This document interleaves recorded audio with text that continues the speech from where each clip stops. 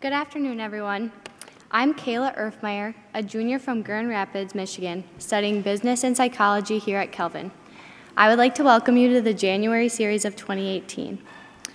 I would like to offer a special welcome today to the guests at 4 of our 52 remote webcast sites: Pella, Iowa, Wyckoff, New Jersey, Cary, North Carolina, and Portland, Michigan.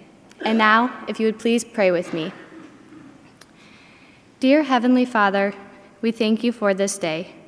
We are so grateful for the opportunity we have to listen and learn here at Kelvin College. I ask for your blessing on Kevin today as he speaks to us. God, use his words, wisdom, and experiences to inspire us, to inspire the way we live and how we demonstrate our faith to others. We are reminded of your goodness each and every day, God, and we thank you for your continued blessings as we live out your will. In your precious name we pray, amen. And now, Julie Haga, Director of Conferences and Campus Events, will be introducing our guest.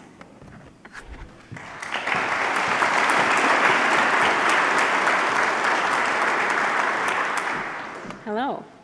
Today we welcome Kevin Palau, son of international evangelist Luis Palau and the president of the Luis Palau Association. The association has produced some of the largest Christian events ever staged, close to 1 million people in attendance. As an event professional, that's a good party. The festival model for mass evangelism is based on free, family-friendly celebrations with music, sport exhibitions, interactive children areas, and fun, while all sharing the gospel and the good news of Jesus. In 2008, Kevin and the Palau Association connected with the local officials in Portland, Oregon before the city's festival and asked a simple yet profound question: how can we help? What can we do to serve? Out of the partnership between city and church, CityServe was born. These are service project needs defined by the city and carried out by local churches. With CityFest as the catalyst and CityServe as the long-standing effect, they showed successful integration of city and church working together to meet the most critical needs of the community. This collaboration and partnership, as unlikely as they come, is still thriving today. And now allow me the opportunity to inform you that we in West Michigan will get to experience our own CityFest this September. The preparation and prayers that go into pulling off this type of event is unmatched. On March 1, the campaign officially launches with Renew, featuring Kevin's brother Andrew Palau and Christian music artist Phil Wickham. Experience the movement together. Connect on Facebook and at cityfestwestmichigan.org. Our ushers will be handing out a flyer with more details on Renew and CityFest as you exit the auditorium. Following today's presentation, Kevin will be available in the West Lobby to greet you. His book, Unlikely, is also for sale. Kelvin College is grateful to Holland Litho Printing Services for underwriting today's presentation. Now please join me in welcoming Kevin Palau. Thank you so much. It's a blessing to be here and to talk apparently about Portland, Michigan. Apparently there is a Portland, Michigan. I was not aware of that. And greetings to all of my fellow Portlanders in this great state of Michigan. I was not aware. I knew about Portland, Maine, and of course our home city, Portland, Oregon, but that was a new one to me. Those of you that know anything about my dad or our organization, growing up as a kid, my dad was the Billy Graham of Latin America. And that was kind of the easy, quick way for people to get a handle on, and some of you college students are like, Billy Graham, I have no idea who that is. Ask your parents or grandparents. But Billy Graham is this incredible, winsome person who was able to get the churches of all denominations working together at the city level. Dad was the first Latin American to say, why aren't we doing that in our context in Latin America? And so for 60 years now, Dad has been doing that. But I'm not here to talk primarily about that, but more about what is it like to live as gospel people in a season of exile that if you live in a place like Portland, Oregon, as Christ followers, you can definitely feel that we're in this season of being exiles in our own country. Portland, Oregon, if you know anything about it, this is the last season of a hit show on IFC called Portlandia that pokes fun at how incredibly quirky and proudly progressive Portland, Oregon is. We have, for example, the largest naked bike ride in the world. Did you realize that? 15,000 people ride their bikes naked through the streets of Portland every year. Don't think about it too much. I apologize if I just put an image in your mind that you'd like to get out. But that's a Portlandia-like thing to do. It's a place where people from all parts of the country have come to escape what they might feel are the burdens of an oppressive, more conservative kind of a culture. It's a place that actually does view itself as a bastion of freedom, and in some ways it is. But it's also been a place where, for those that are attempting imperfectly, as we might, to be followers of Jesus, it has not always been the most welcoming place. It's not a place where people resonate with going to church or talking about biblical things. It would be kind of an anti-Bible Belt place. And so we found ourselves here. The reason that the Palau organization has been based in Portland all these years, when my dad's from Argentina, is that about 56 years ago, my mom and dad met at a Bible school, Multnomah School of the Bible, it was called back then, Multnomah University now, and fell in love. And after 8 years of living in Latin America, my three brothers and I, as kids, as the ministry got larger, Portland just made sense as a place to live because it was Mom's home. But we didn't really do much ministry there in Portland, and partly, it was a challenging place. It wasn't a place where the churches were working together, and it was a place where we realized about 10 years ago, we began having conversations as a group of pastors and leaders in Portland to say, what would it look like for the Christian community in a place like Portland to be able to reflect the love of Jesus in a way that would be heard by these wonderful citizens of Portlandia that absolutely view us in ways that aren't the most flattering. What we recognize is that as people that are trying to follow Jesus, the perception of the community at large is that we were known basically entirely for things that we were against, and not in any way for being for the city. We realized in our efforts to try to communicate the good news of Jesus, to live it out, we weren't starting in common ground. We were starting with this 10-foot hole of misunderstanding that's been dug over the decades as Christ followers have at times not portrayed ourselves super well. And so in this context in Portland, we began this journey of saying, what does it look like to live as Jesus followers, united as a body of Christ, and serving the community? One of the first things we did, one of the passages that's been most, let's see, I'm turning this the right way. There we go. Kind of a theme verse for the churches in Portland became this key passage in the book of Jeremiah, the letter that Jeremiah, the word of Jeremiah, the prophet, through God's Spirit to the people of Israel in exile. You can see this simple thought. Seek the peace and prosperity of the city to which I've carried you into exile.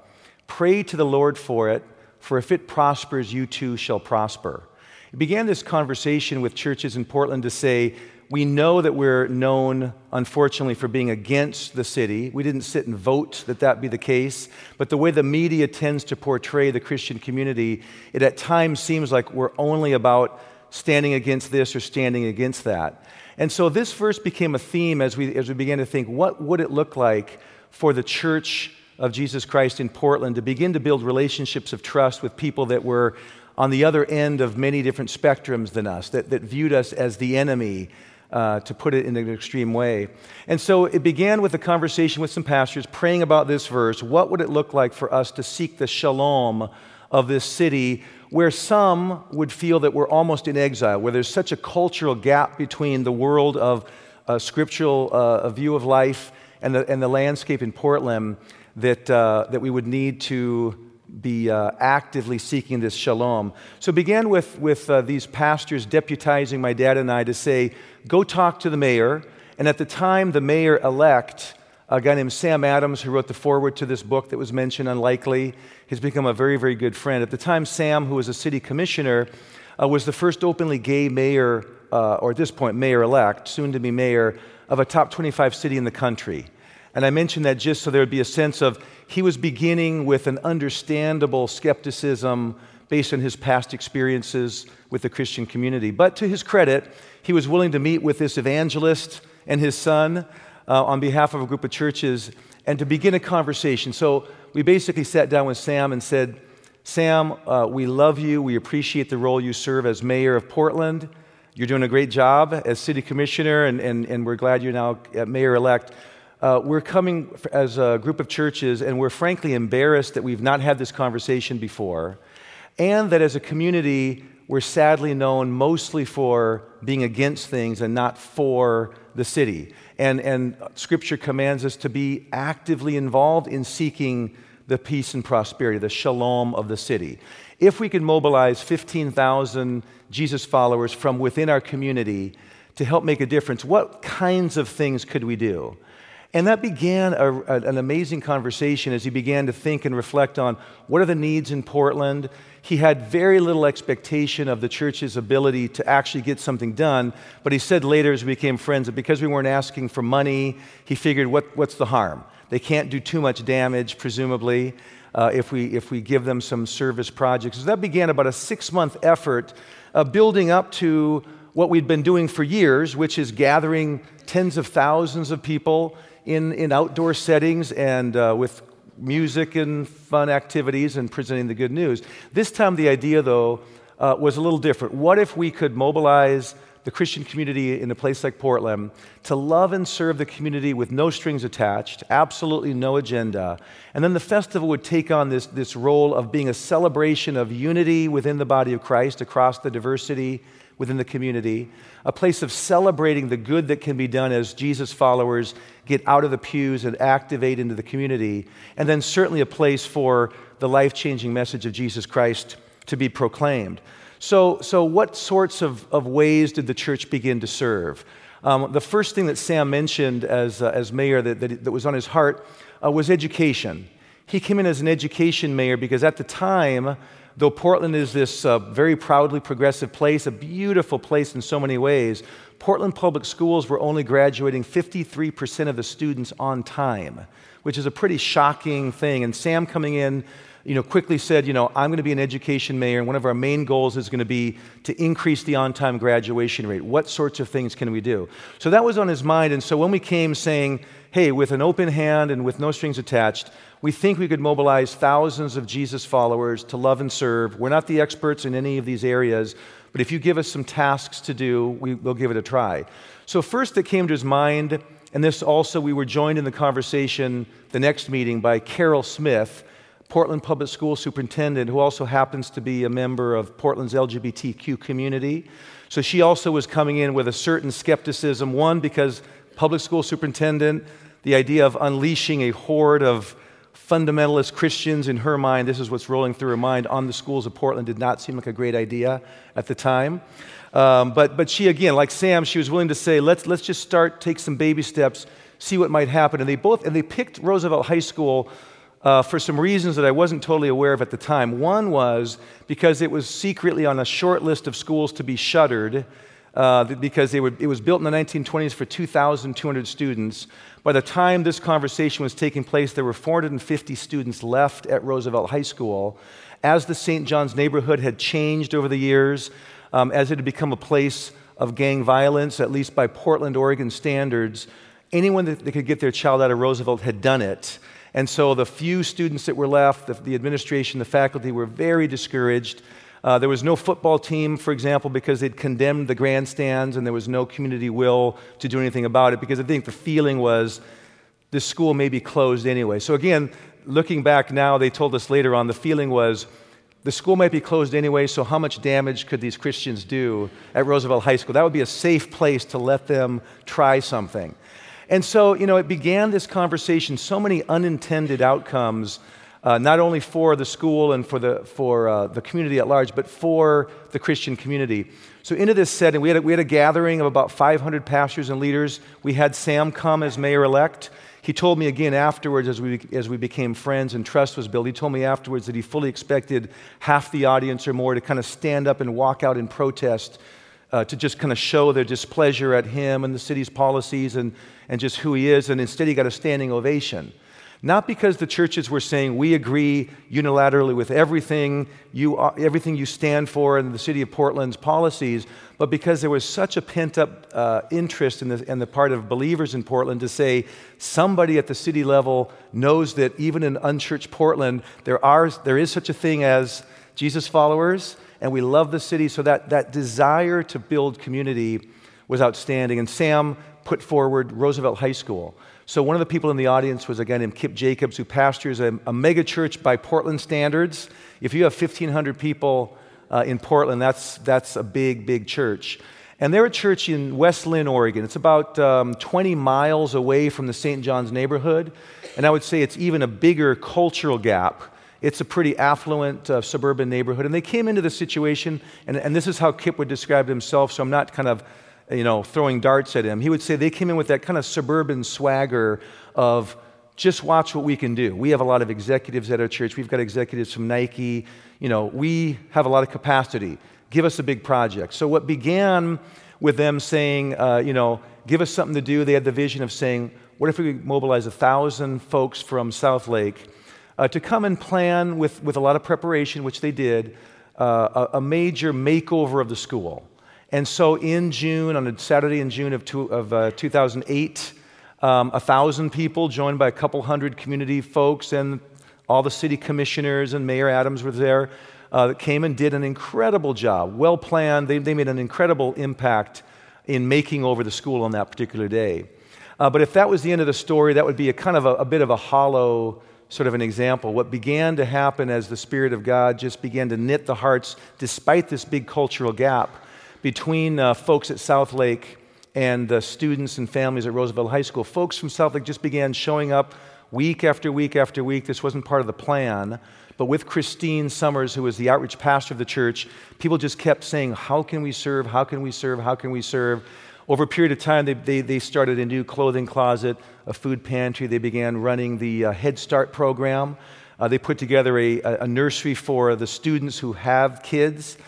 Neil Lomax, a former NFL quarterback, had the vision along with the head of the NFL for Nike, who happened to be a member at South Lake, to say, what if we could build up the community will to rebuild the football field and the track and the grandstands? And sure enough, about a year later, they did an incredible job.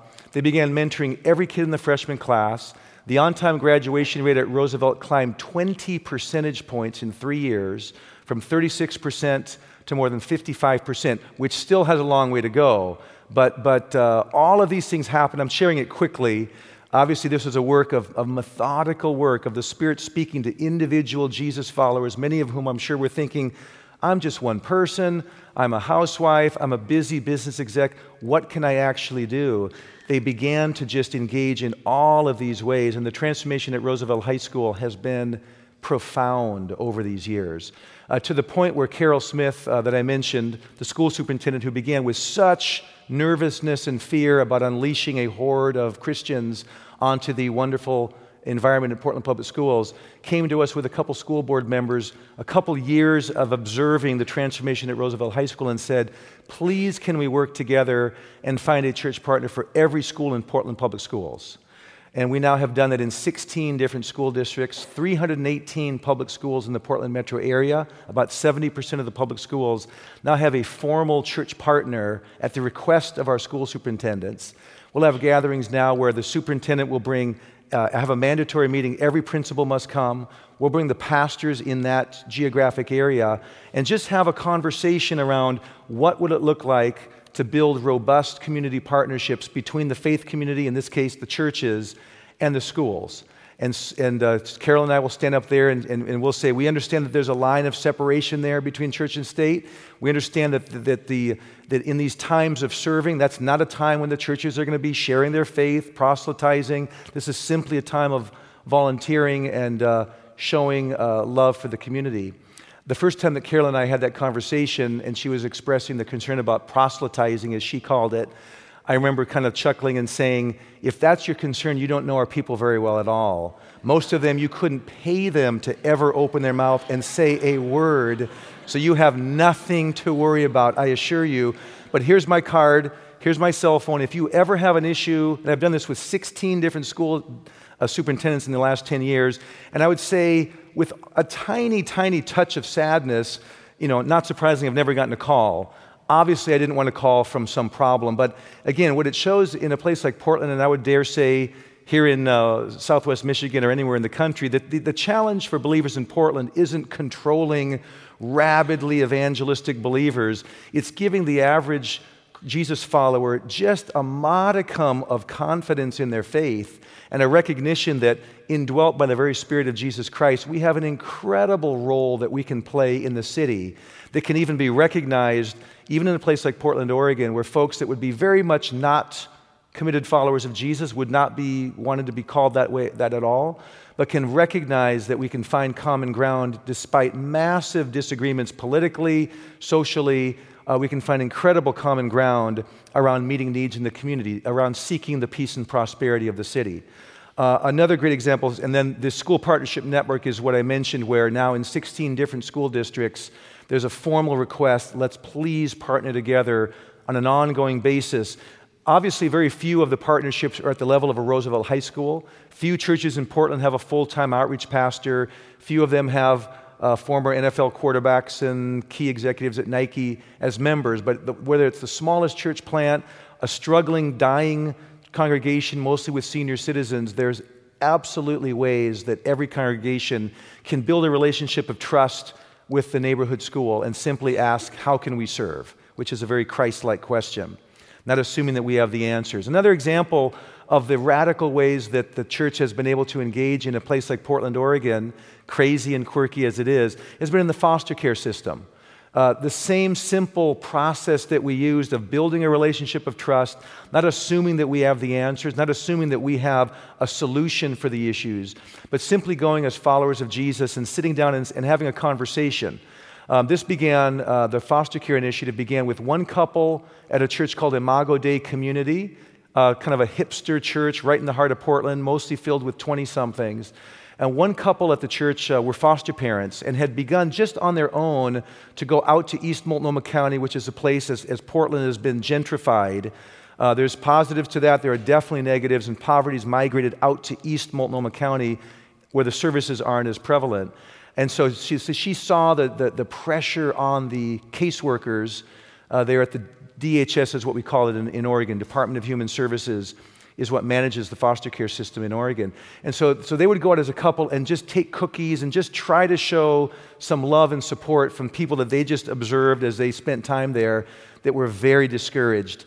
And so they went to the leaders of their church, and it very quickly became a conversation at the city level, like the schools did, where we said, this shouldn't be something for one church. This should be something for where the entire body of Christ collectively works to meet needs in the foster care system. So we began very simply. We learned to do this with Mayor Adams, with Superintendent Smith. We said there are 9 different Department of Human Services offices in the Portland metro area. Let's get a cluster of churches that are geographically near each of those DHS offices and go in there and just, same thing, humbly say, thank you. And is there any way we can help? So I'll never forget the first one of those that I went into with a cluster of pastors out in East Multnomah County. We sat down, we began simply saying, we love you, thank you for serving our most vulnerable kids. Is there anything we can do to make your life easier? The woman, who happened to be a woman that headed up that office, burst into tears and said, nobody has ever come in here looking for how they can help. Nobody comes into these offices that's not in crisis themselves. If the media come in here, it's not to say good job, it's basically to say, you guys are the enemy, and despite all of our best efforts, things have gone wrong. And so the DHS offices in the Portland area are very beleaguered, feeling under attack. To have a group of Jesus followers coming in to say, we love you, thank you for serving, what can we do to make your life easier? And so again, it began in these simple ways like with the schools. It began with simple makeovers of these DHS offices. Simple things to take what was kind of a bureaucratic, grungy kinds of offices and making them over. One example, the Portland Timbers. Major League Soccer is probably not a very big deal here in Michigan when you've got your NFL and Major League Baseball, et cetera. In Portland, another quirky thing is that Major League Soccer is huge. There's 10,000 people on the waiting list in the 25,000-seat stadium to watch the Portland Timbers. Portland prides itself on being different in that way as well. And so we began working with the Portland Timbers along with all the churches. We did some wonderful makeovers of all the DHS offices. We created a place for the kids to play. We have on call now kind of grandparents from the churches that will come in when in the middle of the night. Often the way things work is that the police will come in with a child that's been had to pull out of a crisis situation with their belongings in a garbage bag. And before this whole effort, they would sit on a folding metal chair waiting to find out where they're going to go. Imagine. And so now they come into a place that's been designed for them with brothers and sisters in Christ that are prayed up and ready to just simply love and serve and pray with those kids. The church has put together 5,000 welcome kits every year so that every child that comes into this environment gets something that's just for them with a handwritten note. We were given the challenge of raising up 700 more foster families from within the Christian community, which would be a huge, huge chore. We're about a third of the way there toward that in these first couple of years of this effort. We do foster parents' nights out every month. Foster parents, I didn't realize, I'm learning a lot about the foster care system. I didn't realize you couldn't just go get a babysitter randomly if you're a foster parent. You have to leave people with someone who's been background checked, etc. That puts foster parents in a challenging situation at times. And so the church has now put on monthly foster parents' nights out across the metro area collectively so that those that are already in the system don't burn out and stick with it. So all these things, again, I'm sharing it quickly, but all these things took place over a period of a couple of years, observed by a Department of Human Services that, again, like the school district, was concerned, will this work? The transformation was so robust in the Portland area that at the state level, they came to us, state capital in Salem, and said, with not a penny of government funding, the churches have done more to impact the foster care system and raise up foster parents than the millions of dollars we spend every year trying to get people interested in this system. Please, will you take what we call Embrace Oregon now to all 36 counties in the state of Oregon? And so the transformation has been phenomenal. One little example, that's not me with glasses, that's my identical twin brother, Keith. And there he is at Soldier Field in Chicago. I mentioned the Portland Timbers being a big deal, this Major League Soccer team. Keith, as just one individual follower of Jesus, trying to find a way to serve, has become a big deal in the Timbers Army's supporters group called the Timbers Army. They have thousands of people that stand in the whole match and they sing songs, etc. And they're almost like a church. They represent a community, and Keith has become a leader in that group of mostly very proudly pagan, wonderful Portlandia folks. And Keith has become the community service liaison for the west side of Portland. And so he got the Timbers players involved and many, many hundreds of Timbers Army folks into Embrace Oregon. And so then, kind of unbeknownst to him, the Timbers Army folks voted him as the Community Service Volunteer of the Year. All the 22 Major League Soccer teams had someone go forward, and then it was a social media voting strategy, and there's Keith at halftime at Soldier Field winning $25,000 for Embrace Oregon. That's just the proud brother. Had to throw that in there for the sake of my awesome twin.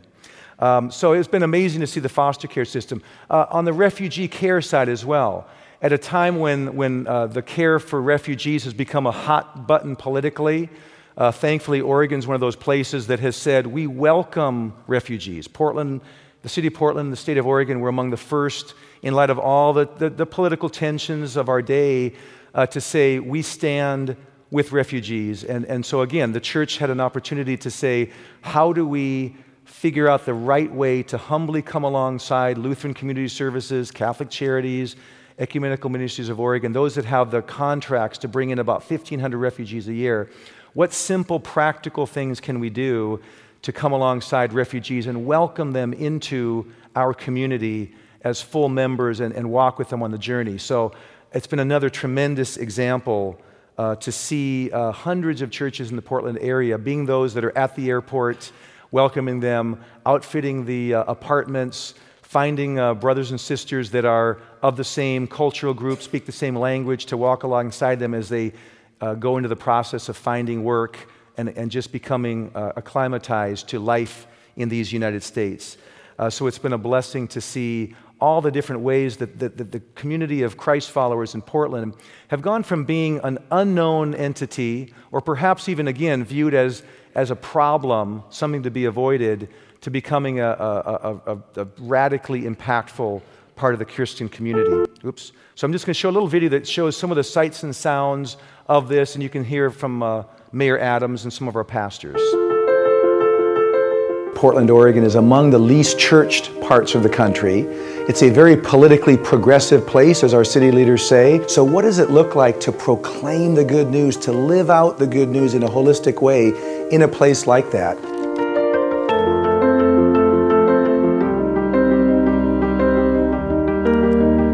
I've really come to appreciate the sincerity and the interest in just being partners on improving people's lives and improving the community in which the churches exist. It's really allowing the church to be the church. And we're actually being viewed as a resource, which we know we are and we ought to be. People are receiving love and receiving Jesus. And it was all because we just really wanted to serve. How in the world can we connect all 471 schools in this greater Portland area with at least one church partner that says, that's my school? One of the first things I was told about Oregon was it was one of the most unchurched states in the nation. And so, to my surprise, to come and see a church working on a school campus in this community was a bit of a shocker. In these 2 years, we've been able to identify about 250 of those schools that have a church that's raised their hand and said, that one's mine. It's evolved into years later, from an act of service to an ongoing relationship. It's provided stability in a community that typically, experiences turnover, but to see that this has remained steady is a gift and a blessing. We want every school to know, hey, I've got this 1, 2, 3, 4 church partners that I know I can count on. They're part of what we're doing here. They're part of this school community. Embrace Oregon is an idea, it's a movement, and it really started with the idea that the community could come alongside with something tangible for children in this most vulnerable time of waiting. And the response that we got through this Welcome Box initiative was just so completely overwhelming. To see how God has used not only fostering those children and learning just how to love them and how special they are, but also doing renovations and remodels and foster parent nights out and all that stuff. And God kind of blew it up into this huge thing. It's been incredible that less than a year later, there are 72 churches in the Portland metro area that are saying, we at some capacity are committed to shining a spotlight on the needs of child welfare. Churches are together saying, what does Portland look like in 20 years if we are together for the gospel? It has definitely improved people's lives, and it has definitely improved the city of Portland because of those efforts. The greatest way to soften hearts for the gospel is to be in relationship with people. We have to genuinely know them. They need to know us. It takes time, it takes energy. Jesus modeled that for us. All together we are the body, not just my individual local church, but all of us together. We're the body of Jesus in this city. And I think we're just scratching the surface as far as what we can do in collaboration. The years that it took to organize the public school kind of ministries where churches working with, it took several years to really get that running. Where foster care, it was 18 months from 3 couples, 72 churches, 18 months. So that's powerful. You realize when the church is mobilized, it really is an unstoppable force.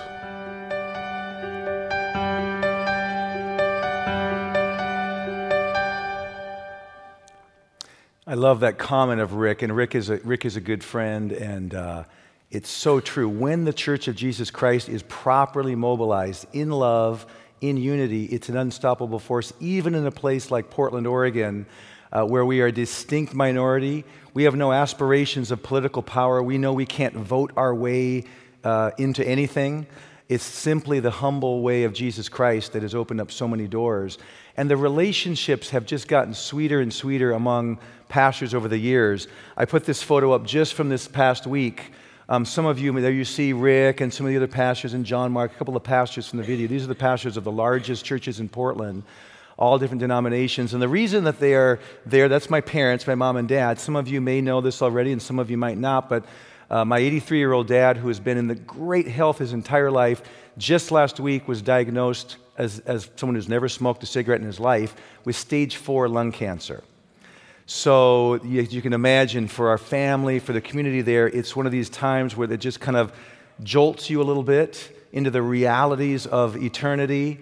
But I put that up there because it's so touching to see the spiritual leaders of Portland immediately coming together. And they would have done this for any one of themselves either. There's a sweet fellowship and an ongoing relationship around that question of what does Portland look like 20 years from now if we can maintain the unity of the Spirit in the bonds of peace, as Paul talks about, if we can actually work as one for the sake of the city with no strings attached, but without in any way being ashamed of the good news of Jesus. Because I think you'll see we're walking that tightrope constantly in Portland of we are who we are followers of Jesus Christ. We're not embarrassed to be called that. We're not embarrassed to have a message, a life-changing message of Jesus Christ. At times that leads us into places in partnership with people that would disagree with us on all kinds of issues, but they would see the love of Jesus. So if you think of it, if the Lord brings it to mind, do pray for Dad. He's very much at peace. If you had a chance to see him, he's a very spry and energetic and lively 83-year-old that's trusting the Lord like all of us in the family are, that God is going to give him the opportunity, we hope, for many months or even a few years to come. And it's been such a blessing to work with him for me 33 years now, since Wheaton College class of 85. My twin brother and I have had a chance to work with Dad. So if you think of it, pray for Luis Palau, if that's a new name to you, this festival that's coming up. I'm just going to talk about, just as we wrap up, just with a few more minutes and then some Q&A, just some reflections. What are 5 simple things that I've learned in this process of the last 10 years? Because we're 10 years into a unified movement in Portland.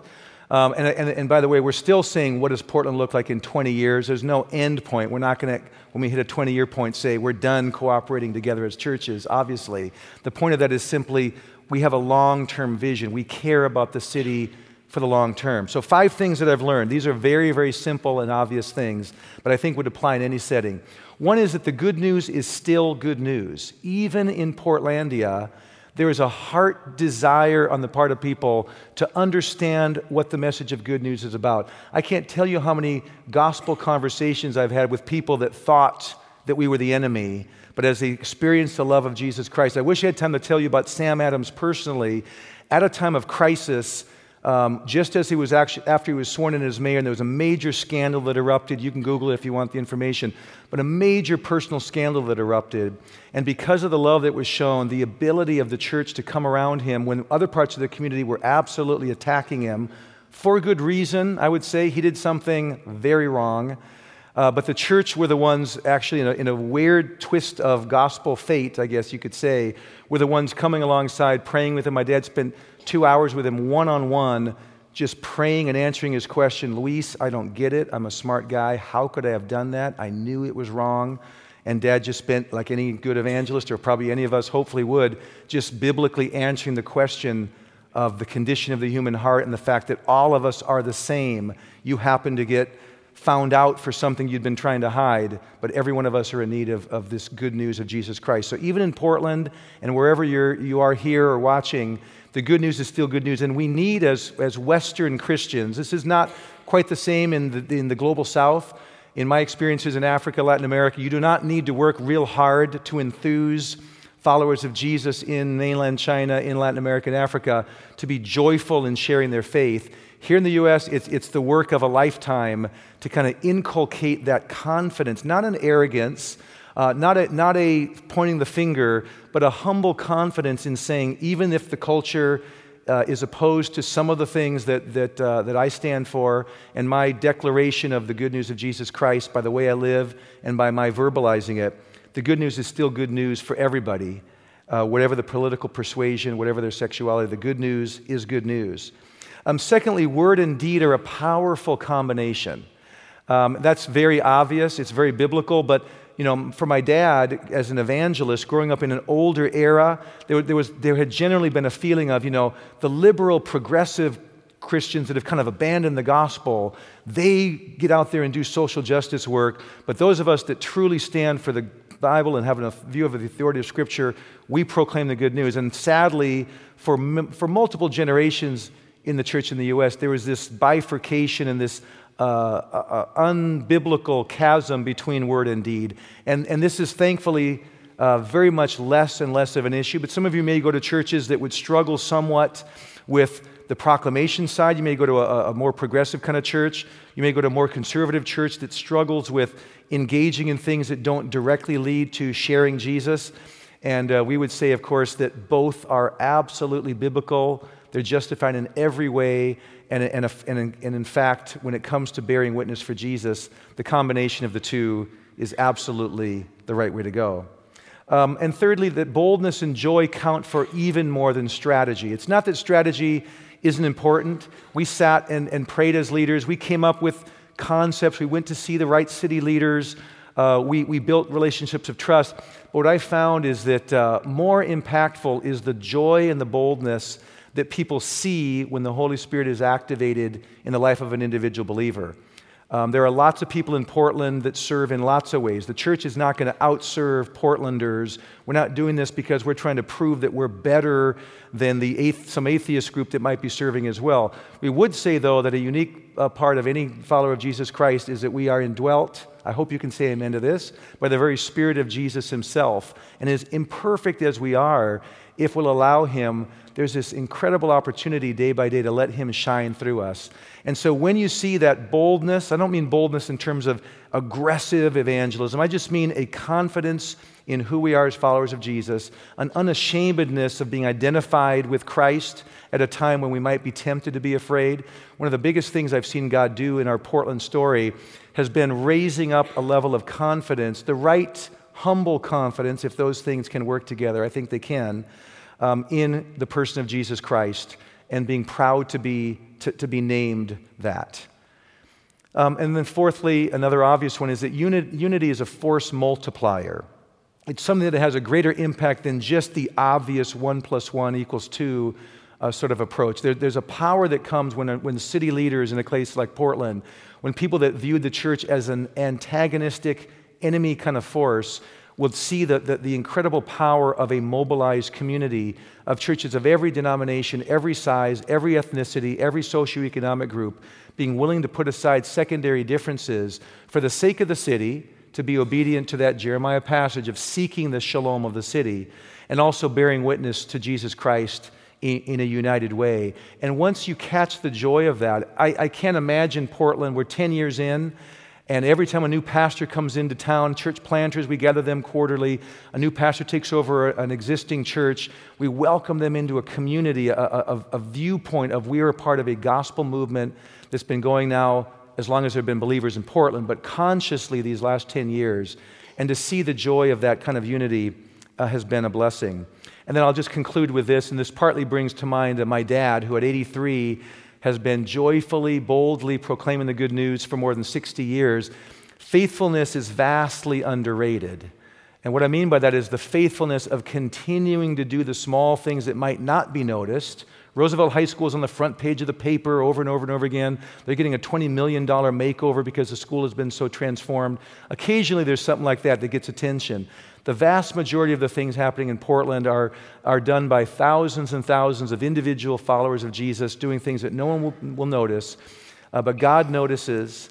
And that simple, humble faithfulness of the individual, but faithfulness also of a group of leaders to say, even if it couldn't be proved that the impact, the serving we're doing is moving the needle on some of the big social metrics, are we going to continue to bear witness to Jesus, love each other, serve faithfully, no matter what? And that kind of faithfulness that I've seen in my dad, who at 83, now cancer may well be the thing that stops him from being able to exercise his gift as an evangelist, but I can promise you that's going to be about the only thing that would ever stop him from doing that. It's a blessing to work with him.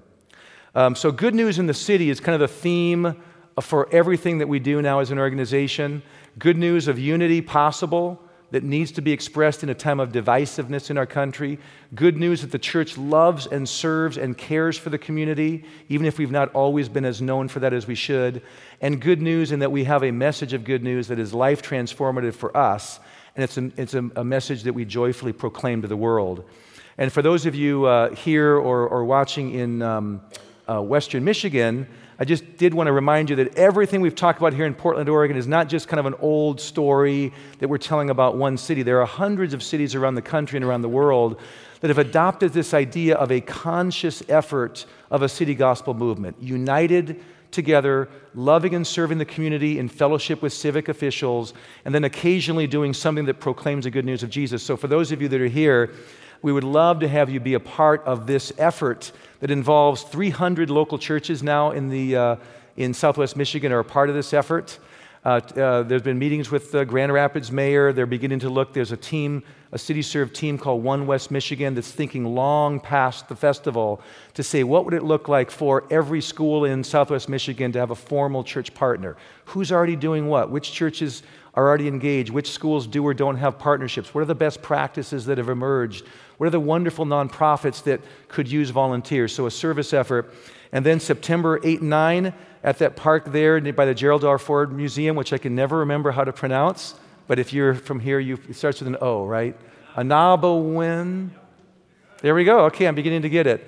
There it is there. To be together as brothers and sisters in Christ, worshiping together. Certainly there'll be great bands like Toby Mac and others. Toby is my brother's brother-in-law, so he kind of has to come, but some others as well. And just being together as a body of Christ, celebrating the good that we do in the name of Jesus, and joyfully proclaiming this life-changing message. So the first step, though, you're going to get a little flyer about this. Please join us as the body of Christ comes together at Res Life the evening of March 1st to worship together, led by Phil Wickham, but to just really hear what could this be like if we begin to think in this collective way in this part of this beautiful part of the country. So come and be a part of it. Pray for the city. Pray for unity within the body of Christ, and join in this effort. Thank you.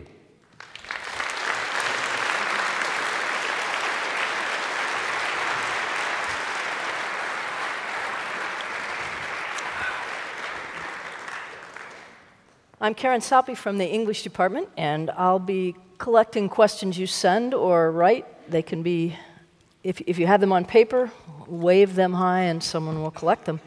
I'm going to start with a tough one, maybe. Maybe, yeah. Can you talk about some failures or mistakes that you've learned from? Yes, that's a great question, and I would say one of the ones that jumps to mind relates to Roosevelt High School. So our greatest success was also a point of kind of abject failure when it came to not recognizing some very obvious things. For someone that was well-versed in community development practices, I'd be the first to say we were an evangelistic organization. We'd never thought deeply about the unintended consequences of our good deeds. Mm-hmm. So we went very naively, and South Lake Church that I mentioned, that has had a major transformation in their understanding of how to serve effectively. We just naively said, Roosevelt needs help. Here's a church of some means. They came and they did some incredible things. But what we didn't do, which is so obvious, I'm sure half of you are saying, this guy's an idiot if he didn't think of this ahead of time.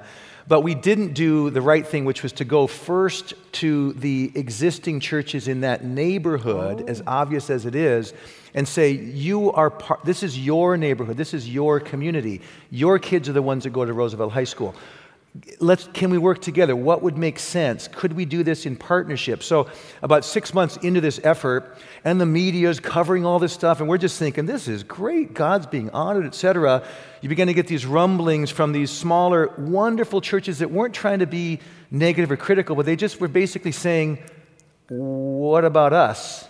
This is our neighborhood. We live here all the time. We've been serving in some quiet ways. We don't have the resources of a South Lake.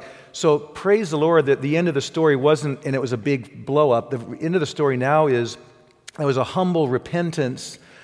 And it wasn't repentance because South Lake had intentionally done something wrong. Most of the time when we make mistakes like that, it's a sin of omission, not of commission.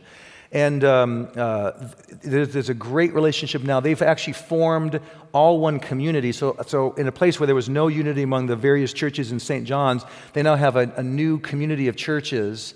And they now have taken on, what they said is like, you guys are doing a great job with Roosevelt. You continue doing that. We will adopt the elementary and middle schools that feed into Roosevelt, and we'll do all of this together. So again, that's the impact of the body of Christ, where people that would have a right to say, by golly, you came in uninvited in a way to our neighborhood and ignored us. We're offended. The Spirit of Jesus in them said, we were a little bit offended, but reconciliation's possible. So that was a mistake that thankfully God turned to good.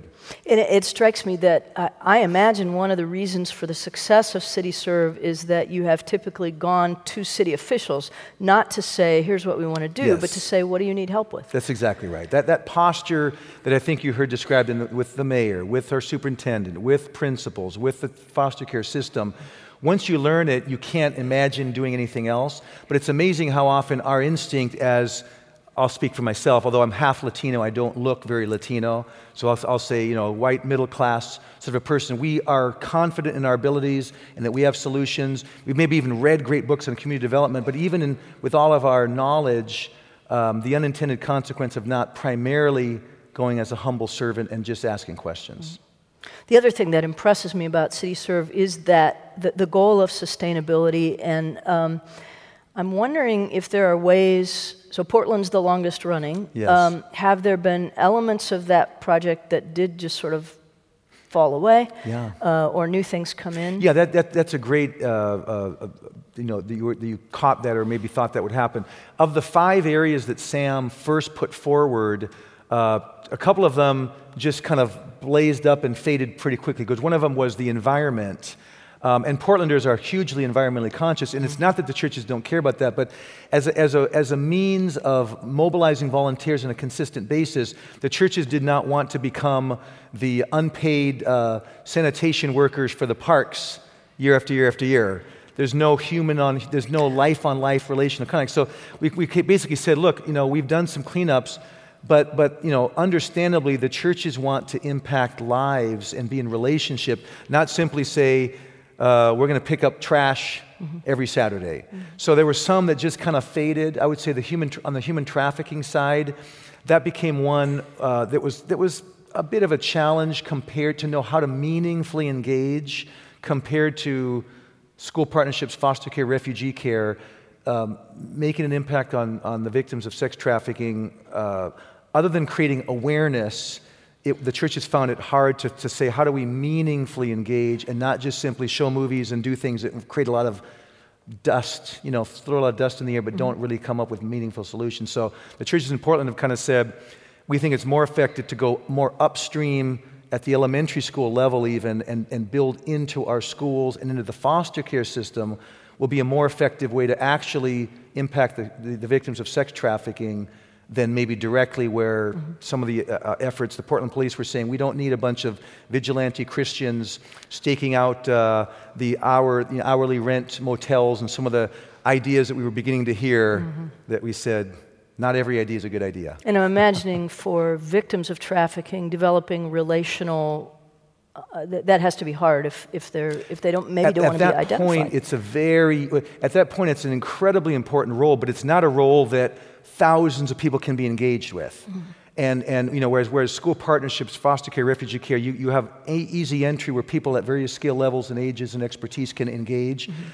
Very few people would have the personal ability and walking in the Spirit to the point or experience to be able to actually walk alongside of someone that's been the victim of sex trafficking. So for a number of reasons, we realized that might not be the place to do the big mobilization. There was a question from an audience member earlier about whether you've had any initiatives working with, you mentioned working with the openly gay mayor. Something like 40% of homeless teenagers identify with the LGBTQ community. Have you had any successful outreaches with populations? Yeah, it's been a remarkable journey between the Christian community, or I'll say the part of the Christian community that would be most visibly seen to be standing at odds with the LGBTQ community. Because obviously there are churches in Portland that are very much open and affirming, and there wouldn't be so much the issue. But the majority of churches that we would be working with, not universally, but the majority would be evangelically leaning churches, because this idea was word and deed, when it includes proclaiming the good news. And we have great relationships with the most progressive of churches, but parts of it would be more evangelically leaning. So one of the things that Sam, just talking about partnership with the LGBTQ community, when Sam was mayor, the first time we found ourselves in a meeting that wasn't a meeting about something, but just at a social event, we were at a barbecue, and Sam comes up to me, this is maybe a year into it, and says, "How much pressure are you getting from your constituency about this friendship?" And I was kind of surprised, and my answer was like, none, really. I mean, the Christian community, thankfully, because, I mean, obviously things might have been misunderstood. More conservative Christians might have, in theory, said, "You're compromising, you're holding hands, literally and figuratively with, part of the community that we can't agree with in every way, so you're compromising." People understood that our heart was to simply love and serve unconditionally. I don't consider the LGBTQ community my enemy in any way, but I would say to people on the ultra-conservative side, even if you consider them your enemy, what does Jesus say about it? So it's a pretty clear thing. So we had this barbecue. He said, "From my community, I'm getting nothing but antagonism from certain parts of my community over my friendship with you guys, because they're saying you're sleeping with the enemy, they're using you for political cover, you can't trust them." And Sam said, "You know what, this was early in the process before some of the stuff was as known." He said, "Let's have some meetings in my office. I'll bring Portland's leading LGBTQ activists and leaders. You bring the pastors of the largest evangelical churches, and let's just see what happens." And I wish there was time to describe, but it was a beautiful, beautiful time of mutual listening, telling our stories, repentance on the part of evangelical pastors, don't get me wrong, not for saying, "Hey, in all humility, this is how we read Scripture, we can't stand with you on some things," but to say the way that you have been treated by our community is absolutely wrong. We repent of that. I mean, the tears on both sides, it led to me being at the Q Center, which is Portland's LGBTQ community center, at their invitation to just do a Q&A. Among the questions were, amazing. I'm a spiritual person, Barbara, the director. I'm a spiritual person, but not really religious, but my favorite song has always been Amazing Grace. Give me an example of when you experienced grace in your life. You talk about the gospel, what does that word mean? Like, what is the gospel? And you're sitting here thinking, I'm sitting here at the Q Center at their invitation because they'd seen unconditional love and support in terms of common good serving the community, including as you said, homeless teens that a disproportionate amount come from that community. You've, a question earlier, I can't find it, so I'll paraphrase. We've had so many come in, and that's great. Portland is a pretty unchurched city. Grand Rapids, where you'll be coming soon, quite the opposite. Yeah. In a good way. That's not a criticism, Hey, what different kinds of challenges or opportunities do you find in Grand Rapids? And related to that question, there was a question about this being a community in which support, for instance, for Christian schools has sometimes resulted in damage to the public school system. Right. The unintended consequence of, right, exactly. Well, I would say the difference is, there's a lot of beautiful things. I mean, if Portland experienced revival and more people came to genuine faith in Christ and structures began to change in various ways, there would be some things that you would say would become more Grand Rapids-like. So you have a lot to be thankful for. But I would say that sometimes the visible desire for unity can be harder in a place that's more Bible belty, as I would say, because larger churches, for example, churches may not feel the need. In Portland, there's a built-in desire to say, we've got to be together or we will accomplish nothing. We need each other. Mm-hmm. So I would say it's of credit to, if you go to a church that's involved, the 300 churches that are involved, thank your pastors or leaders, because some of these larger churches don't need something like this. They're already serving the community. They're doing a great job.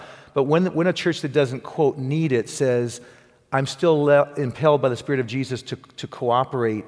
So I would say, The opportunities, the challenges are the very good things that are happening, mean that finding needs, I mean, this is such a place, it's so blessed with so many hundreds of amazing nonprofits. Finding the weak spots or the niches that might not already be filled well will take a little bit more work. In Portland, it was some of those things were easier. I say it take a little more diligence to find the right places to engage thousands of Jesus followers. But I see it as kind of a good problem, not like a major negative for sure. Good. One of our students asks, what does the kingdom of God look like for you? I would say, now I say this only slightly jokingly, to me, parts of the kingdom of God look very much like Portland, Oregon, and what I mean by that is when you see the kingdom expressing itself, Jesus described the kingdom as this small thing. He never described it as an institutional, hierarchical, politically powerful thing. He described it as small, and you almost don't know it's there, and it's the yeast in the dough. It's the little tiny seed that grows.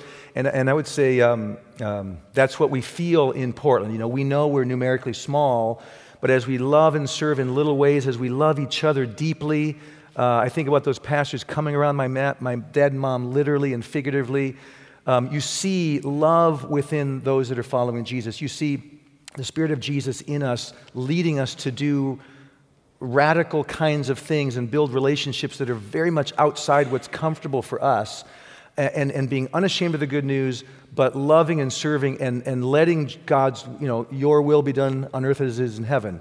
That's His kingdom come. Where's God's will being done? God's will is being done when public schools are more equitable and kids are served well, when kids aren't needed to be in the foster care system, but if they are, they're being loved and served well. So to me, I know that seems like a bit selfish, but I hope that every one of you would look in your own community and say, the kingdom of God is in our community because the kingdom of God is within each of us. And yes, there's a not yet part of the kingdom. There's the future full and